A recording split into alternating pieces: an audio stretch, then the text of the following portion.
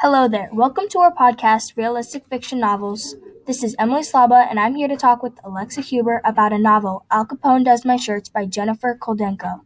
It's a pleasure to be here, Emily. I'm very excited to talk about Al Capone Does My Shirts. I thought it was a great book and would really recommend it.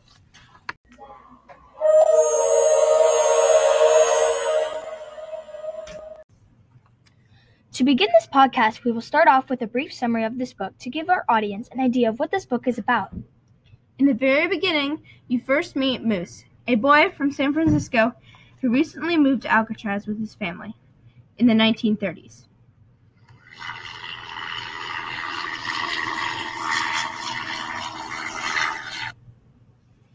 His dad just got a job to be a guard at the prison along with an electrician. You later find out his sister, Natalie, has autism and is going to a school for special needs. Moose is scared to death because he is living on an island with murderers, convicts, hitmen, cons, kidnappers, and burglars. Yeah, and even the infamous convict Al Capone. All Moose wants to do is go back home to his old life. To make Moose even more frightened, as he was talking with his mother, he learns more about the island. His laundry is done by convicts. To make matters worse, he finds out there's a warden. Dun, dun, dun! The warden is a strict man with high authority over everyone on the island.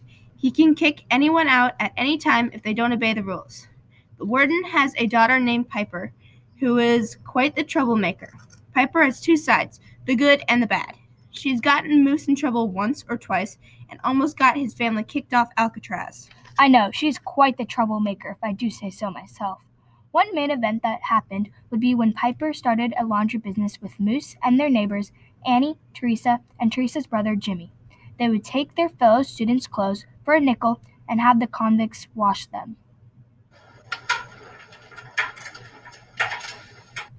She would say Al Capone was washing them, which is how they made money. A parent actually got involved and sent a letter to the warden referring to the students who had done this.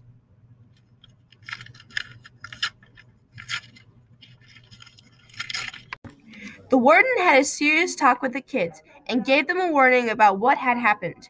If they were to do this again, they would be kicked off. This almost got Moose's father fired and left without a job.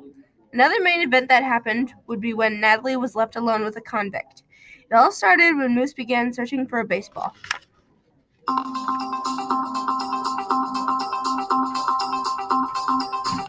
This wasn't just any baseball, it was one the convicts played with. One day, as Moose was looking, he left Natalie unattended, and when he came back, he saw her talking to someone. His immediate reaction was that he was a convict and that she wasn't safe. But it turns out nothing happened and Natalie was fine. The convict actually gave her a baseball after he found out her brother wanted one really badly. One last main event was when Natalie got into the special needs school and the headmaster kicked her out within a few days. He told her mother that she wasn't ready, which made their family very upset to hear. Her mother put up a good argument, but that didn't change anything. He told her to apply again when Natalie was ready. Natalie started getting help with her behavior from Kelly, which had a great impact on Natalie. So the questions we need to be answered are very important. Will Moose's family get kicked off the island? Will Natalie get accepted into the school? Will Piper's behavior change? Will Alcatraz finally feel like home to Moose? This was such a great book. I made connections throughout this whole story. How about you, Alexa? Any connections? Yes, I made quite a few actually. One of them was a text-to-self connection. I made this connection when Moose was explaining how his mother is constantly trying to help Natalie and make sure everything is okay. His mother has done everything she can to help Natalie get better. When I was younger, my sister got sick a lot. Not with autism like Natalie, though. Instead with colds, fevers, and sickness. Just like Moose's mother, my mom did everything in her power to help her get better, such as going to all these different places to help Natalie with her autism. My mom was going to all these different doctors to try to help her illness. What connections did you make, Emily? That's a great text-to-self connection. When I was reading Al Capone Does My Shirts, I came across a text connection with My Side of the Mountain. The scene in Al Capone Does My Shirts that I connected to My Side of the Mountain would be when Moose doesn't get much attention or when his sister is constantly getting into his business. Since Natalie has a disability, she needs more attention or help, which causes her parents to tend to focus on Natalie more than Moose, sometimes without even realizing it. Because Moose's parents are gone most of the time, Moose has to watch Natalie, which can be kind of irritating for a 12-year-old. Natalie always seems to be getting in his business or accidentally causing trouble. In My Side of the Mountain, Sam, a 14-year-old boy, lives in a small New York apartment with 8 siblings. In total, there is 11 people living in such a tiny space, which means it's very crowded. Sam extremely dislikes it and lacks attention from his family, because there are so many of them.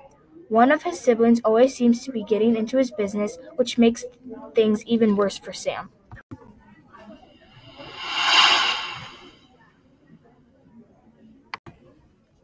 Now let's switch our topic and talk about the ratings on this book. The book did well in the public and mostly received 4 out of 5 stars. Most liked the uniqueness and humor throughout the story. Others gave it such a great review because of the relationships built throughout the story. My rating of this book would be 4 out of 5 stars, because although it was a really good story, I thought it didn't fit the title. Al Capone doesn't really play a big role in this story as the title suggests, but it was still a good story and I thoroughly enjoyed reading it. I would have to agree with the readers. I loved how the author used first-person narration. It really worked for this book. If I were to rate this book, I would probably give it a 4 out of 5 stars as well. I say this because I don't think it was a great enough book to completely give it 5 stars, but the book was still good and not bad enough to be lower than 3 stars. I gave my rating close to 5 because of the features the story told. I loved how there were emotional connections and especially the realistic features. Now let's talk about the author, Jennifer Koldenka. She is 60 years old and lives in California. She comes from a family with a history of storytellers and loves the endless possibility of storytelling. Jennifer has won many awards for her book. Some include the John Newbery Medal, the Sid Fleischman Award for humor. Al Capone Does My Shirts is actually the first book, a part of a 4-book series. The books are Al Capone Shines My Shoes, Al Capone Does My Homework, and Al Capone Throws Me a Curve. I haven't read any of those books, but if they are as good as the first one, I would definitely consider reading them. Jennifer Koldenko has written many other fiction books. Some of them are No Passengers, Chasing Secrets, If a Tree Falls at Lunch Period, and Notes from a Liar and Her Dog. I read on her website that as a kid, she didn't enjoy history, which is a little shocking because she received an award for her first historical novel, Al Capone Does My Shirts.